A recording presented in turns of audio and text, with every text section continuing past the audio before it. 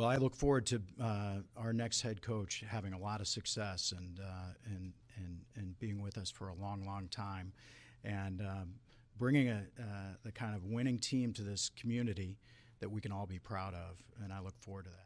Welcome back to Two Birds, One Stone, a podcast presented by DraftKings Sportsbook.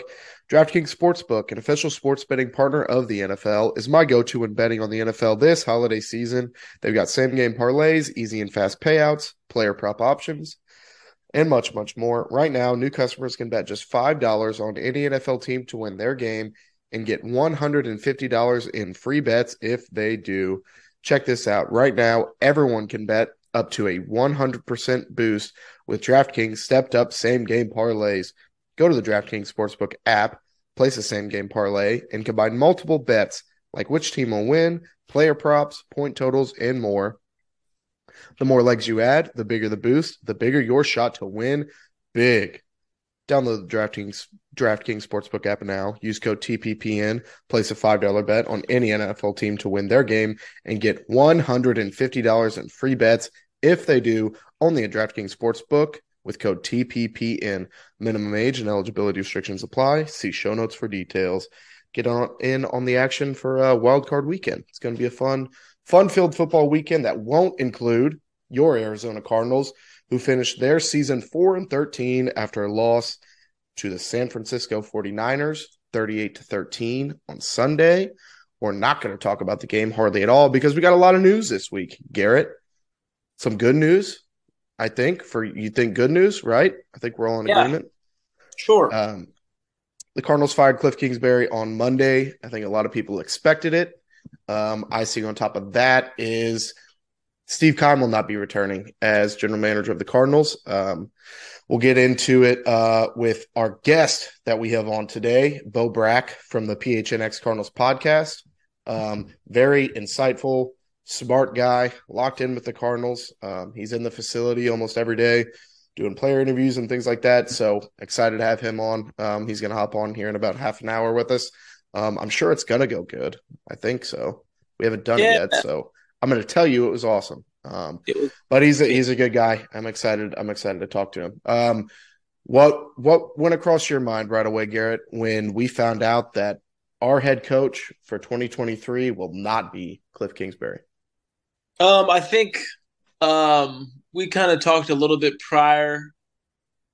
I was obviously happy. I think everybody was kind of knew it was going to happen for the most part, but a little part of me was like sad, kind of, because we do. I think you share the same feeling as well. We like Cliff. He's a cool guy. You know, he's not like I don't know. He's just a cool guy. I mean, he has all the women, professional, and a cool house, and he's professional. He's well on camera. Like he's well on the mic. He's a cool guy. And just what I feel like we saw glimpses of what his vision was for the offense and what he wanted the team to look like. And he never quite got it to where he wanted, I feel. Right. But you can only let that stuff go for so long, especially you can't go 4-13 and, with the roster that we had, given injuries, but with the roster we had, it's non-excusable. But a part of me was sad. Yeah. And that's understandable. This is a guy, I mean, he's been here for 4 years. You first arrive and you got this fresh new face, young guy. He's going to be a guy that comes in, saves the offense, and you saw it progress in the first 3 years. And there were mistakes that you would see. Clock management was never really there. But they were progressing. And by the fourth year this year, after playoffs last year, it took a hard nosedive. You could make excuses with injuries and they were depleted, but it's in a results league, like you hear everybody say. Four wins after a playoff appearance is hard to swallow, regardless if you just got a 5-year contract extension, which I am ecstatic that Michael Bidwell, that didn't have hinge his decision. It didn't matter that he's going to be out a lot of money. It came out that his contract is fully guaranteed for 5 years. It's not a cheap contract either. It's millions and millions of dollars. And Bidwell said, I'm not going to take the cheap route. I'm gonna eat this money because it was my mistake. I was the one that decided to extend both Kingsbury and Kime. I'm gonna nip it in the ass now, and I'll eat it, and I'll pay a boatload to hopefully Sean Payton, who is now plus 200 in the DraftKings Sportsbook app to be the Cardinals' next head coach. By far the biggest odds. So that number's shooting up. Good to see that. But it was time, and yeah, I felt bad too. He was, like I said, it was professional. Like, so much shit went on. Sean Kugler, the Kyler contract, the collapse, but he still went up there, sat at the podium. He answered all the questions. He handled himself well, and it just didn't work out. There's already reports that the Patriots are interested in him for their offensive coordinator position. The Titans as well. His ties with Mike Vrabel and Bill Belichick. I even heard Alabama, which would be interesting if Bill O'Brien leaves there to go be an offensive coordinator with the Patriots or another NFL team.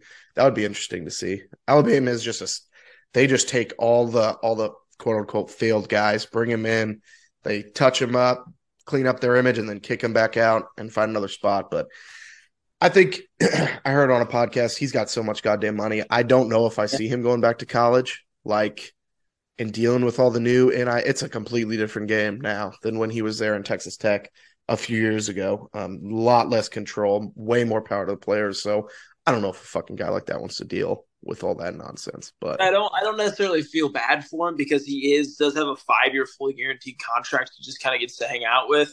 So I don't feel bad for him. It's more just like I don't know. He's one of the coaches. I mean, he was what? You said 4 or 5 years? He was 4 years. 4 years we had him. I mean, that's one of the longer coaches we've had, one of the most tenured coaches we've had. So, especially in, the past, 4 years of immediate Cardinal past. I mean, I don't feel bad for him. It's just more it's change and it sucks, but well, yeah, you get comfortable and you root. I mean, like, just like with players, you get attached to them. You get attached to guys, and even though he drove you crazy at times, it's like I still remember defending him as hard as I could the last couple of years because I was like, "That's our coach, so you might as well deal with it and root him on." And yeah, now he's gone. What else did we have? The thing about the tenure and Adam Schefter's report of them firing Cliff. It's like the Cardinals have never had a coach last longer than 6 seasons, and they're 100-year career or 100-year history as a franchise, which is pretty insane. The rotating door of coaches that come in and out, and I think Cliff was like 3rd or 4th all time in wins in franchise history, which is pretty fucking nuts. Celebrate a historic leader of this team, 3rd all time in wins. Come on, baby. We should be cheering him as he goes out the door. That's pretty fucking nuts. Yeah, that's pretty sad. That stat was definitely floating around a bunch, which it's a terrible stat. And I feel like stuff like that has to get back to Bidwell. Like, has to, like, get to him. He has to see shit like that, Like, that's his business. That's his livelihood. I mean, it was his dad's business, and, he doesn't – the last thing he probably wants to do is fail. So it is very nice to see that he, like you mentioned, will just eat the rest of Cliff's contract that is now, fully guaranteed. It's a step in the right direction. All the Bidwell haters, that hopefully can silence that a little bit, just because effort is, which granted, he hasn't hired anybody yet, so he could fucking promote Vance Joseph, and that could be terrible and the worst thing to happen in the franchise.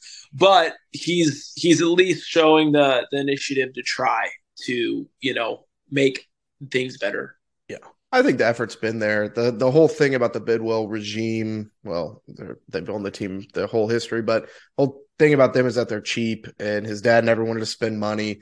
But ever since he's kind of taken over, new stadium, he's being more aggressive, spending more money in free agency. You see him making moves like this. Like, it's encouraging, I think, to say the least. And like you said, we've got a ways to go. There's moves that we all want to see made. You don't want to overreact. If it is of Vance Joseph or anybody other than Sean Payton, we got to give the person a chance. But we'll get into all the coaching candidates with Bo when he comes on here soon.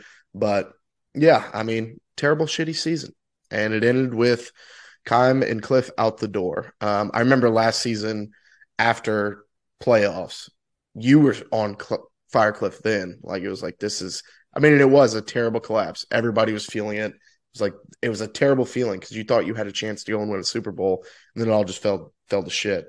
And I didn't think that it was going to happen then. Obviously, I thought you can't fire a guy after a playoff appearance. But I think at the end of that, the last episode of last season, I said, if he only wins 8 games, he's out the door. Like, the standard is now this. You can't drop down below that. He's going to be gone, especially after the collapse. And he didn't even get to half of that. He got 4. So I would have been interested to see if they got a couple more wins, if he still would have been fired. But, yeah, 4 isn't going to get it done. But I guess one thing about the game, J.J. Watt's final game, shout out to J.J. Watt, went out as a baller, 2 sacks in his last game. I think he quoted, like, I know I can still play. I'm just choosing not to. And he showed it all season. He finished with 12.5 sacks. So shout out to J.J. Watt. Congratulations once again on an incredible career. And I'm sure he'll go be like an action movie star now with The Rock or some shit like that. But he'll be the White Rock probably from here on out. Yeah. Get all those be a good goals. tandem. So who do you think had the better career, Aaron Donald or J.J. Watt? If Aaron Donald were to retire, end up retiring. Oof. Was JJ's longer? I feel like JJ's was longer for sure. Aaron Donald's first year would have been the year 2014, 2015. I'm not going to make the call yet. I will biasly say JJ Watt, but Aaron Donald's got the Super Bowl ring, so that might be the tipping point. But without diving into the numbers, I can't give you a definitive answer. But I think the Super Bowl ring, you almost got to go Donald. But that's like you're picking hairs there. Those are two of, I said last week, probably two of the greatest defensive players of all time. So it's cool to be able to watch them both play. Yeah, I'd say they're probably top 15 of all time. Yeah. Oh yeah, for sure. They might be top. People are probably going to put Donald in the top 5. I mean, he got to play in that big market. J.J. Watt in Houston, still a superstar, but I think he's right around top 5 too. They're probably neck and neck there. I think we'll step back in 10 years and be like, that was like watching Lawrence Taylor and those guys. Like, it's going to be that impactful. I think the Niners, I think the Cardinals called timeout and let him come off the field and get a standing ovation, which was really cool to see. I'll put that clip in here somewhere, but the Jumbotron, and he took it all in, and even the opposition appreciative of the kind of player in person he has been. Getting a standing ovation here, walking. Yeah, this is nice from this 49er crowd. He said I'll try not to make it emotional. He said it'll probably hit me, when I'm away and I'm supposed to be back out there playing. But there wasn't any doubt in his decision that this was the time. His wife in the stands crying, holding their baby and all that. And then the emotional video that came out today of Hard Knocks when Vance presented him with a video of all these people telling him congratulations, his brothers, Aaron Rodgers, Dak, Tom Brady, a bunch of different guys, and him getting so emotional. It was cool to see. So I'm glad he kind of got to go out, not quite on the sunset with the 4-13 team, but on his own terms, like we said last week, and still a pretty damn good football player. So congrats to JJ again. Yeah, it would have been sad to see the decline, but like you said, he kind of went on his own terms, so we didn't have to see that. You never want to see that. It's rare for a player to leave on their own terms. You have to be really special to be able to do that. Talented to do that, and he was one of the few. So correct. Will obviously DeAndre Hopkins news broke today. We'll get into that with Bo too. Lots of things to talk about. I'm sure it'll all be covered, but yeah, we'll go ahead and cut over to the interview. Garrett, anything else you wanted to say before we do that? I don't think so. Nope, nothing. All right. I hope you guys enjoy. Bo is a very smart, intelligent Cardinals fan, reporter, analysis guy. So enjoy and like, subscribe, download all the episodes. And we'll see you next time. Maybe the next episode is the coach hiring episode. We'll see. I'm sure there'll be more news and and we'll be right here with y'all. So until next time, go Birds. We are now excited to welcome on a guy who was at the Cardinals facility yesterday, interviewing players before the Cliff news broke. Was also present at the Michael Bidwell press conference later on that afternoon. Co-host of the PHNX Cardinals podcast, Bo Brack. Clap it up for Bo Brack, Garrett. Thanks for being here, Bo. How are you, man? I'm doing great, guys. How's it going? I mean, there's something in the air right now, isn't it? Aren't we excited about it? We're excited about are we feeling hopeful yet? Yeah. I mean, that's kind of the name of, like, of course you have the emotions of, oh, we lost a coach that's been here for 4 years, but I think all of us agree that it was time to move on. But we'll get into all that. My first question, not Cardinals based at all. Did you play high school football? No, I didn't. No. What a waste. Bo Brack is like the prototypical high school quarterback, varsity, like Letterman quarterback name. Bo Brack. You can just picture it in your head. I was a baseball let that player. go to waste. I was a baseball player, and then I got into radio, so I tried to maximize and take advantage of it. But I mean, I broke my leg playing football with my friends in the snow. I grew up on the East Coast in DC, so we had a snow day. I was excited because before I was just lighting up the scoreboard and felt like Barry Sanders out there. And then I broke my leg pretty badly freshman year. So it was not in the cards for me, but I grew up a baseball fiend and then slowly became just completely overwhelmed and just love football. It's kind of the same with me. I played baseball throughout high school. I played football a couple years, but it wasn't until I was always like a stat like geek or whatever. Not a great player. Garrett was a better player than I was. All conference. You can brag a second if you want to. Damn. But I was pretty much the best. But yeah, football kind of took over. But like I said, we're happy to have you here. We touched on it for a second, but Christmas came late for a lot of Cardinals fans. The news was kind of expected for the majority of us. But just kind of a broad question. After the dust settles, what are like your thoughts on the Cliff Kingsbury firing in general and kind of the tenure in totality? Yeah, I thought that the tenure was one that early on you couldn't deny. Cliff Kingsbury was taking this team, it was progressing this team, right? From 2018 when it pretty much bottomed out, and that was you thought you couldn't get any worse than that. He took over the reins and it was kind of an experiment, right? You're taking a failed college coach, a guy with more just an offensive background, couldn't really succeed at Texas Tech, even with some solid quarterbacks like Patrick Mahomes. And you paired him with kind of a non-traditional, saying it nicely about Kyler Murray's size and skill set quarterback. And you paired him with that top pick. And, you go from 3 to 5 to 8. to 11 wins and a playoff appearance, and progress is progress. And that's what it was viewed like from this organization, despite, all the skepticism, the red flags that went with that playoff appearance last year and how they finished. And then you kind of had the inexplicable, contract extension for Cliff and Keim. And I think that kind of riled up this fan base saying, what are we doing? Is the leadership at the top? Are they going to make the right decisions going forward? Because it feels like you just locked yourself into something that you should have just utilized this final year for. And, from the very get-go, as far as this previous offseason went, I mean, those extensions, the Kyler Murray contract saga, we'll call it, the unfortunate passing of Jeff Gladney. You had Rodney Hudson try to retire. Justin Pugh tried to retire, and they wooed both of those guys back. You had Hollywood Brown go 126 on the 101, going to training camp. And a couple coaches were fired in between, and then the results on the field were just brutal. So I think it was pretty much undeniable, and especially as far as how he finished seasons over the 10 years. This is not just a sample size for Cliff Kingsbury from Texas Tech year one to this year.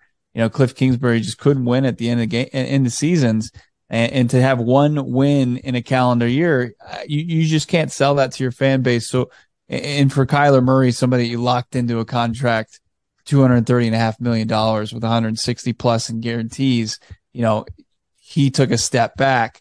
There were so many things that were pointing to change.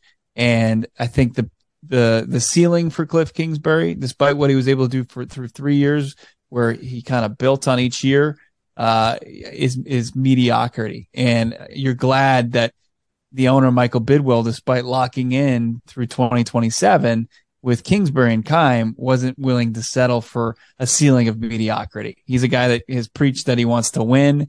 And I think that he kind of sent that message on Monday that, he's not going to stand for that. He's going to look for somebody who can take this team and Kyler Murray to the next level. Yeah, we had kind of touched on that at the pre-recording before we got into the interview of that, how encouraging that just was that Bidwell didn't go cheap this time. He didn't hold back. He decided to eat the money. And that was that in itself, regardless of whatever the next move is, even if it is something as disappointing as promoting Vance Joseph or things like that, or an unproven commodity, that in itself was an encouraging sign going forward as we proceed into the offseason. So, no doubt about it.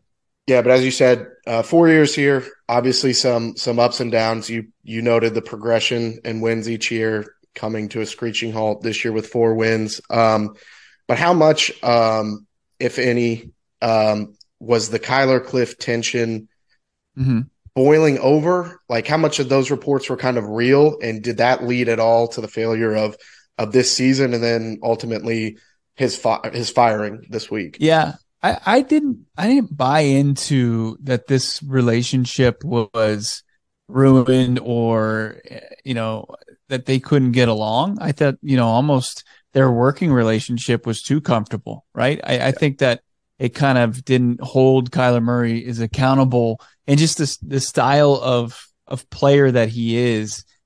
He's not like the Russell Wilsons of the world. He's not a guy that's just going to be self-motivated to go and take those steps to kind of better himself. I think he needs somebody to press him a little bit, and hopefully the next coach will do that, because I think there was a comfort level. There was more of a friendship than kind of a working relationship there. But I never bought into something beyond. I mean, there was the report from Josh Weinfuss and ESPN that he collaborated on with Jeremy Fowler, where they said Cam Turner was kind of the liaison between the two of them. And I'm sure that's partly true, but as far as kind of like the true context of it, I mean, the team was playing like crap all season long. Kyler wasn't playing great. Cliff wasn't calling a great game. He wasn't taking the offensive pieces that they were trying to incorporate without DeAndre Hopkins, or with DeAndre Hopkins, correctly. And the frustrations of losing boiled over. But as far as their working relationship and their ability to kind of maybe take this thing to the next step, I think kind of a long answer to it. Like there was no ability to do that, but it wasn't because they hated each other. I didn't get that sense at all. Too much coddling in a way. And you've heard, I mean, obviously the Patrick Peterson thing that blew up, and there was kind of rumblings about how Larry Fitzgerald felt about the situation. But did you ever get the sense that the way that Cliff handled Kyler coming in as the number 1 overall pick, just here's the keys to the castle, this is your show. Do you think that there is any truth to that kind of rubbing some of the veterans on the team the wrong way? I mean, it's kind of new school versus old school. Right. I think that's just that coaching style, but I actually haven't heard too much as far as, Cliff rubbing, the likes of P2 or Fitz the wrong way. I mean, obviously it's just like a boss employee relationship where they would probably do it differently. But they probably, understanding the importance of that position, right?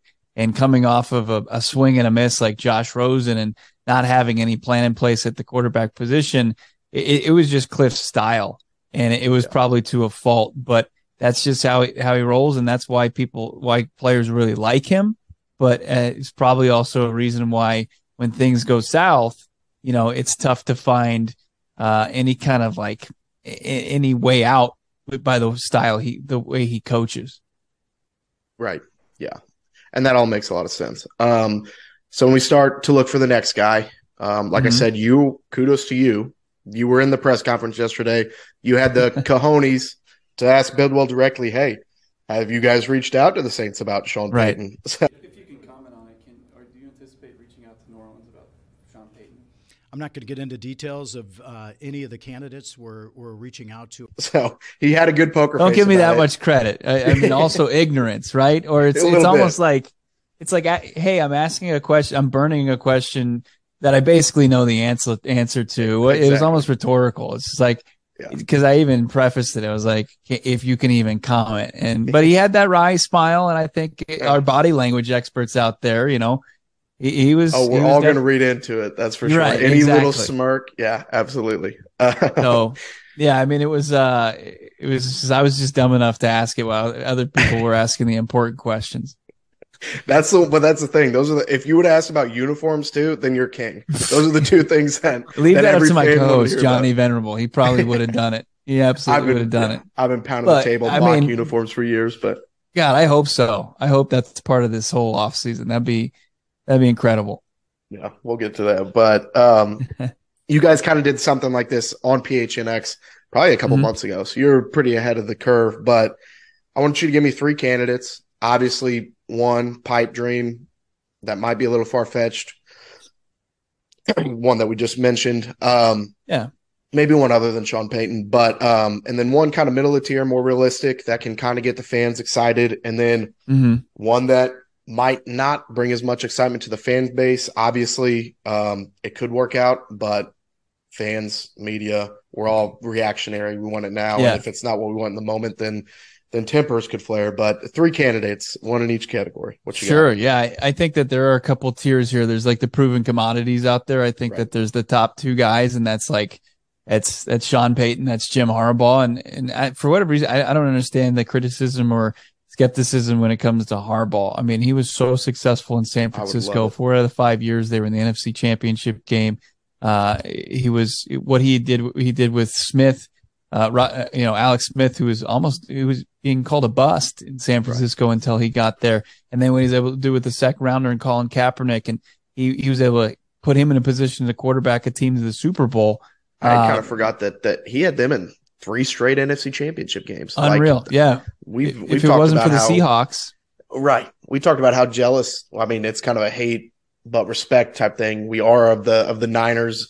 Just in the past decade, just like the culture, the mentality, and it luckily for them, from Harbaugh, there was a couple stopgaps coaches, but it's kind of continued on of, we're going to run the ball, we're going to be tough up front, and we're going to dominate you physically. And that's something that we haven't seen with the Cardinals in forever, at least 2015. So for Harbaugh to bring something like that from Michigan and what he did in San Francisco, even back to Stanford, that's arguably my 1A for sure. For sure. Yeah, no doubt about it.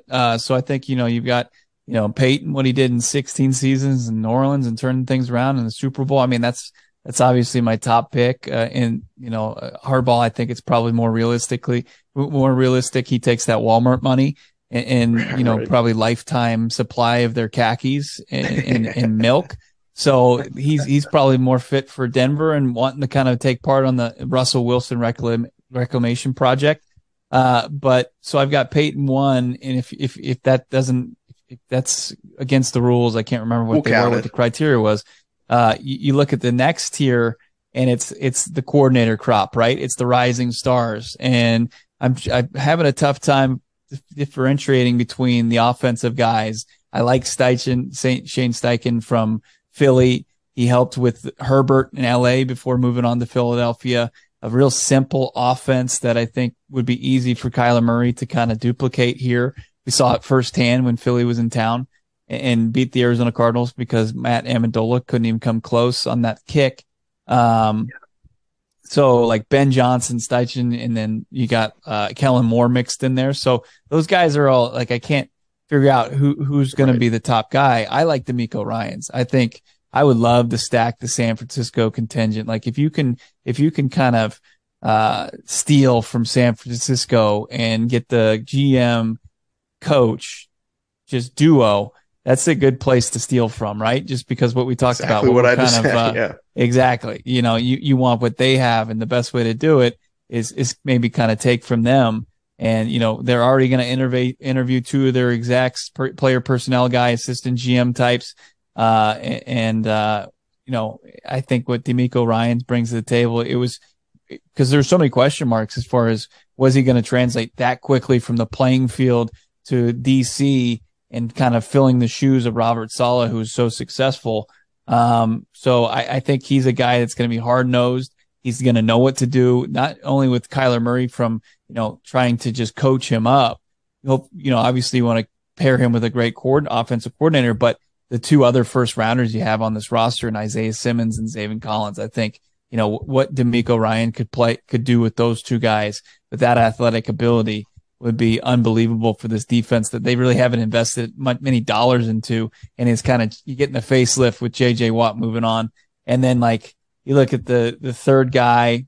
I mean, I'll probably take in one of those offensive guys before I take one of the retread categories like Frank Reich. I just don't, it does nothing for me, if he's the OC with D'Amico Ryans, I might sign up for that. But I'll probably say Shane Steichen from Philly as my three guy, but I think he's interchangeable with Ben Johnson and Kellen Moore, Mike Kafka. And Dorsey kind of in the mix exactly. a little bit too.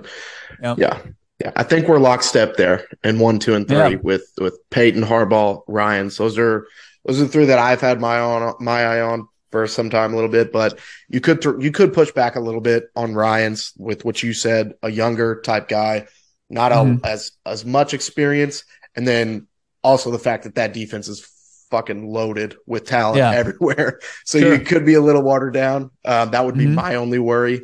But you kind of you look at him almost the way he carries himself is a little similar to Saleh even. And the way he turned the Jets around, not a lot of talent. They picked it up in the last couple of years, but that was kind of a quick turnaround and going, what they win 8 games, 7 games. And with the Jets, with no quarterback play, that's a feat. So and you look at those two teams, those two defenses. You got Quinnen Williams, who's an ass kicker in New York, and then in the front seven, as far as what they have in San Francisco, including on the edges with Bosa. You could with the 3rd overall pick in the draft, you can certainly kind of replicate that with a Will Anderson or a Jalen Carter. Yeah, and that's a show for another day, I'm sure. With the whole draft combine, we got a long time to talk about all that. Sure. But Steve Keim, you mentioned a little bit of the executives that were kind of being thrown around, but Steve Keim also not being brought back. He's stepping away after there were some weird reports that he was going to be kept in some capacity, which never made a lot of sense to me. It seemed kind of like something that Bidwell maybe put out there to soften the firing, make it not look as bad on Keim's part, being as how close they are, but resigned. Correct. He stepped away on his own. It was officially, he said a couple times and made a point to, he resigned and he accepted his resignation. And, that sounds like to me, when we talk about all this money locked up in extensions, you resign, you're walking away. It's not correct. It's not like Cliff Kingsbury, where Kingsbury is right now going to get every dime until he takes another job of that guaranteed contract extension. So no, it doesn't. Yeah. It's a completely different story with Keim, which, I think odd. Fans, it is really odd. And that the oddness of it, I think, peaked a couple weeks ago, when a college football reporter started trying to connect some dots and stuff like that, which I don't think it'd be responsible for us to get into, but correct. It's unreal. It's unreal what's been going on. And it's gone on for far too long, really, just with him in that position and where you haven't gotten the best effort, right? Or the best picks, obviously. I mean, the draft record is brutal. The hit rate, especially in the first round, hasn't been there. So miserable. I think that kind of got lost in the celebrating of the changing of the head coach.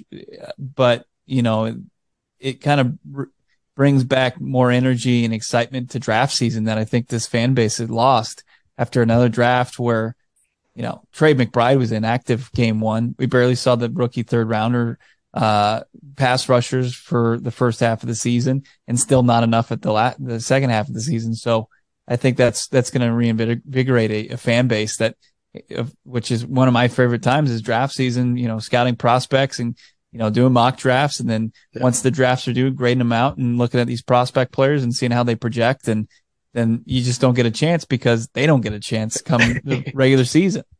Yeah. Well, that's definitely something Cardinals fans have come accustomed to. It's Well, it's late December. I guess we can pull out the mock draft simulator here and get going. Maybe just see Right. what we can do. But the Trey McBride being inactive week 1, I think was one of my biggest rants that I had on the show. That infuriated me. Get him on the field in some capacity, cover kickoffs, do something. Let him get a field for what that speed is like on an NFL field. So, yeah, we won't get too deep into that. But that one was the way that even that's the other thing about Vance too, the way that they've just sheltered some of these young, talented guys and not got them on the field in some way, shape, or form. And by the time they do, it's too late. So, yeah, I think that's the case against him as an internal candidate. You know, you can't really point to, the guys that he's developed and got, you gave him 2 first-round linebackers, and what can you really say for him? I mean, they can play like they've played. They get an attendance record. As far as, Isaiah Simmons this year, that was brutal. That was another point of frustration. Borderline he was barely playing almost at the early part of the season. So, and that guy's too talented to be ever put in a conversation like that. But in terms of the next GM, it's something that's been talked about a lot, internal versus external. What are your thoughts between the two? And is anything ever? I don't know how unique that would be if it's a Quentin Harris A-Dub tandem as a GM. Like, is that something that's even? Is that a rare thing in the NFL? Like, no doubt about it. Yeah, there isn't much where it's, definitive or defined roles where you've got a GM and an assistant GM, and it just seems like they were just placeholders. They were getting their shot at this. Obviously, they've already interviewed for the spot. They had the interim tag, and they were just kind of moving the chains as they got to the end of the regular season. It would be pretty surprising to see either one of them kind of come away with the spot, the GM spot. But they'd be great to kind of keep within the organization, keep some continuity in that front office, that scouting department. But if they're not, Harris is already lined up to talk with Tennessee, I believe, and Adrian Wilson, was tied to the Jags job last year. So they're not going to be looking for work for very long if they bring in somebody else. But I think they haven't had a external GM since 1994. So it's time for some fresh eyes on this thing. Yeah, I think we've talked and we both agreed about that. So the thing that we talked about with Adrian Wilson too, we brought it up a couple of weeks ago, like the fact that if he would to go in and not succeed, like the reaction of fans, like a beloved player like that's in the Ring of Honor, that's got all like he's yesteryear's Buda Baker. Like that was our Buda back then when we were kids. But like to see him, if he were to go in and fail, like I couldn't go on Twitter and log in and say a bad word about him. Like I don't want to hear all the negativity going his way. Like I want to shield him from that. I don't want him to have to go through that. So let him go to Jacksonville if he has to, or wherever else, and get the job somewhere else. I don't want a John Elway situation or something like that where people want his head on a stake. Yeah, probably saves just kind of keeps him out of the criticism, and if you let him go be successful elsewhere, I mean that conversation's easier than, man, great player but shitty GM. So in terms of which hire comes first between GM or head coach, does that have any precedence at all? Does it really matter? Yeah, I think so.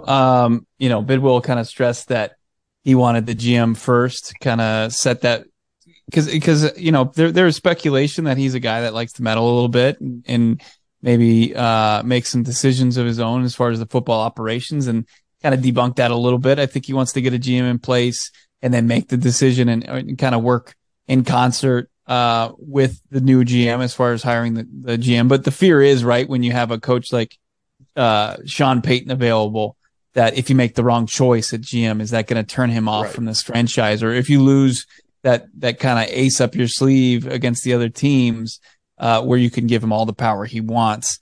I think that's the fear there. But, there's ways that you can communicate, I'm sure, get the insight as far as what Peyton wants between now and when he can interview with NFL teams a week from next week. So he's not going to, I don't think he's ignorant to that, to where if it's going to sink the deal potentially with Sean Payton, that he's going to pull the trigger on that. So, but seems like he wants to do GM first and then head coach. And I don't see any issue with that. Yeah. Yeah. I was just curious because there was a little bit of talk about that. And whenever that was the first thing that came to my mind was Sean Payton, whenever he said that he wanted to go GM first. So thought I'd ask you about it, but, should be a very interesting offseason. We just talked about the new GM, the new coach. There's surely going to be a lot of roster turnover, new fresh faces as well. Jordan Schultz reported today that the Cardinals will intend to trade DeAndre Hopkins this offseason, or at least look into it. Reportedly, Bidwell has already told GM candidates in interviews that may be in their plans for next year. How do you feel about that? Explain it to me how it makes sense to move off of Hopkins, who's in his prime, and then on top of that, you'll have this dead cap money that'll come from him as well. And I know there's a way to manipulate it, and I'm sure you'll explain it. But no, I mean, I think that it's probably more mutual than this report is kind of displaying it, right? I mean, D-Hop probably wasn't happy playing for a 4-13 team, or for as long as he obviously missed the first 6 games of the season due to the PED suspension that all of us probably agree is BS, considering the minimal traces were found and an unknown substance. So at 31 years old, $30 million cap hit next season, Cardinals won't really be cap strung.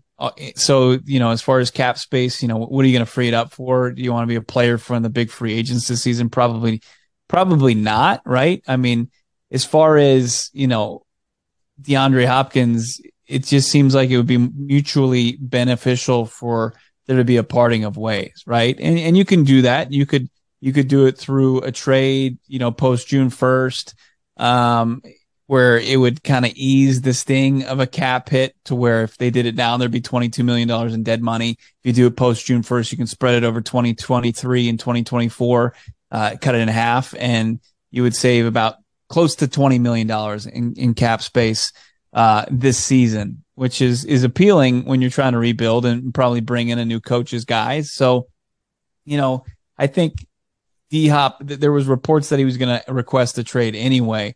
So for this to kind of paint it as Bidwell wants to do it, that's a bit strange to me, if it bit far-fetched, but is he kind of eating that one for his star player?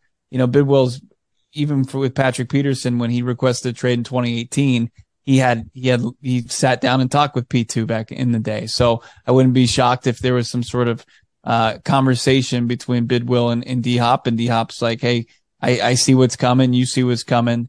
I want to win. I don't, like JJ Watt said on Hard Knocks, your window is not long in this league in order to make that money and compete for championships. And I'm sure he's probably willing to waive his no trade clause, and that's an important part of this, or even restructure things to even ease it up, the cap hit, dead money even more so. But that's I think that there is something in Cardinals fans last year probably wouldn't have been on board, but after seeing this roster just not compete with him, without him and with him, because they were just saying, hey, just wait, get through the 6 games. And the first game back was a little we had some fun against the Saints, but after that it wasn't fun at all.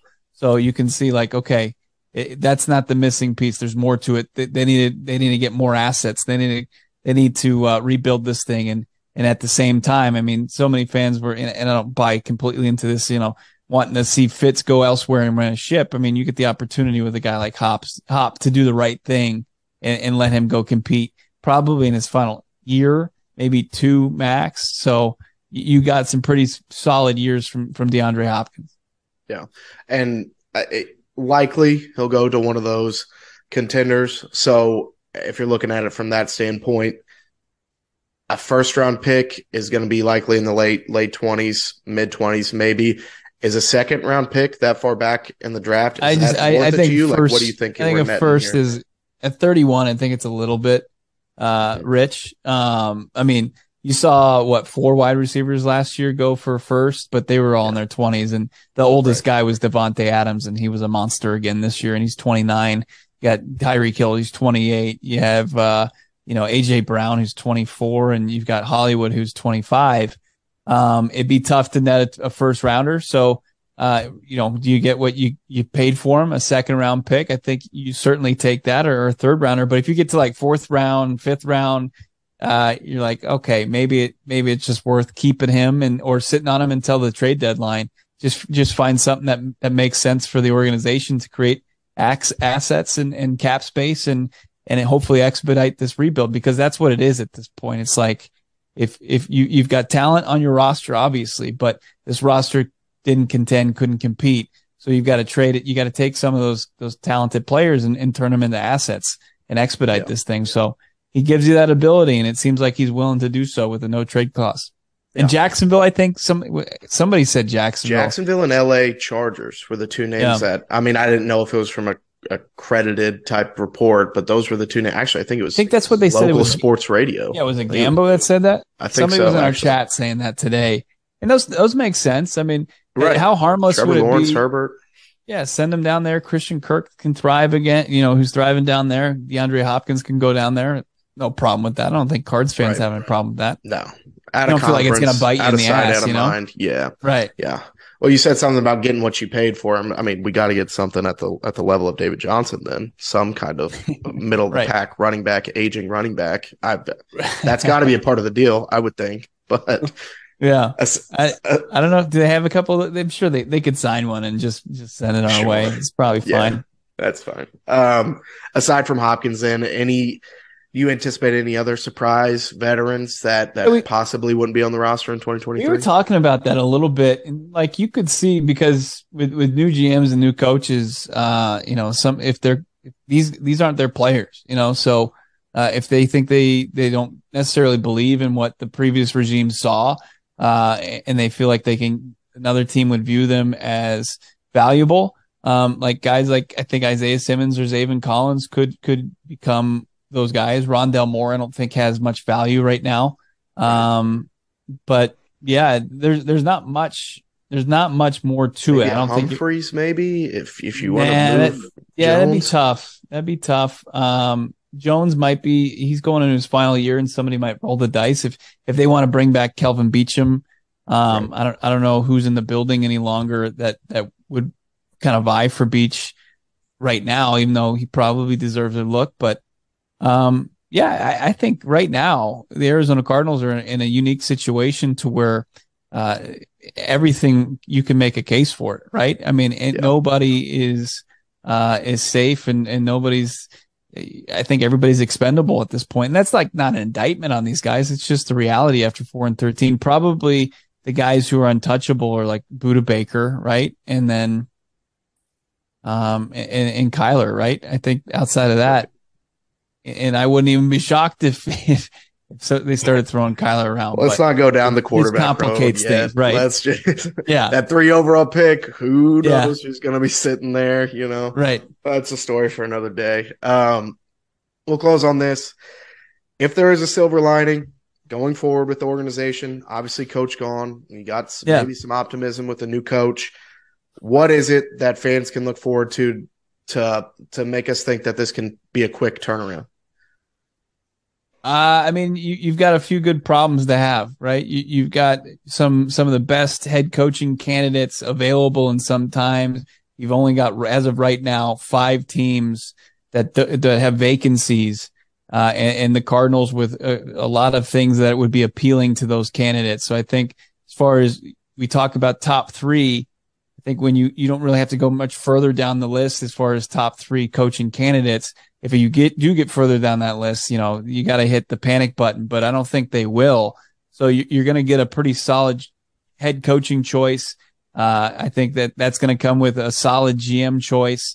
And then, the third overall pick, we're talking about Will Anderson. We're talking about Jalen Carter. We're talking about, a debate that's a good debate to have, a good problem to have. And after a 4-13 season, where it was just an off season in full season worth of dysfunction, finally to have good problems in the wake of that, it's good for Cardinals fans. But with that, you need the decision makers that are put in place to make the right ones. So it's exciting. It's not I wouldn't say blank canvas, but they did hit the reset button, and you can move forward with some talented pieces. The cupboard's not bare like 2018, so there is a little bit more excitement than that.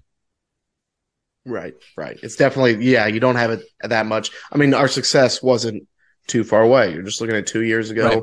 You're in the playoffs. So, right. Okay. Well, Bo, we appreciate your time, my friend. We knocked Johnny off the list last year. He came on. That was early on. I don't know I hope he likes us. I don't know. I thought it went pretty good. Now we got you. You got to put in a word to Frank for us. He's got to be. You want to have Frank Sanders on? Yeah, he followed me on Twitter the other day. I was like, oh, all right, we're going to make this happen. We're going to make it happen. Slide in those DMs. So whenever Frank, he's like, who is this guy? You guys just went on their show. Did they suck? You don't have to lie. Give him an honest answer, but that's the next on the list for us. So. Only if you ask him about his Cliff Kingsbury tattoo will I put in a good word. That was definitely going to be a question. That's going to be a question for sure if he agrees to. But this was awesome. We do appreciate you taking the time. Yeah, anytime, man. Anytime. I love it. Awesome. All right. Thanks, man. Have a good one. Take care, guys. Garrett, take care, man. Yep, you too.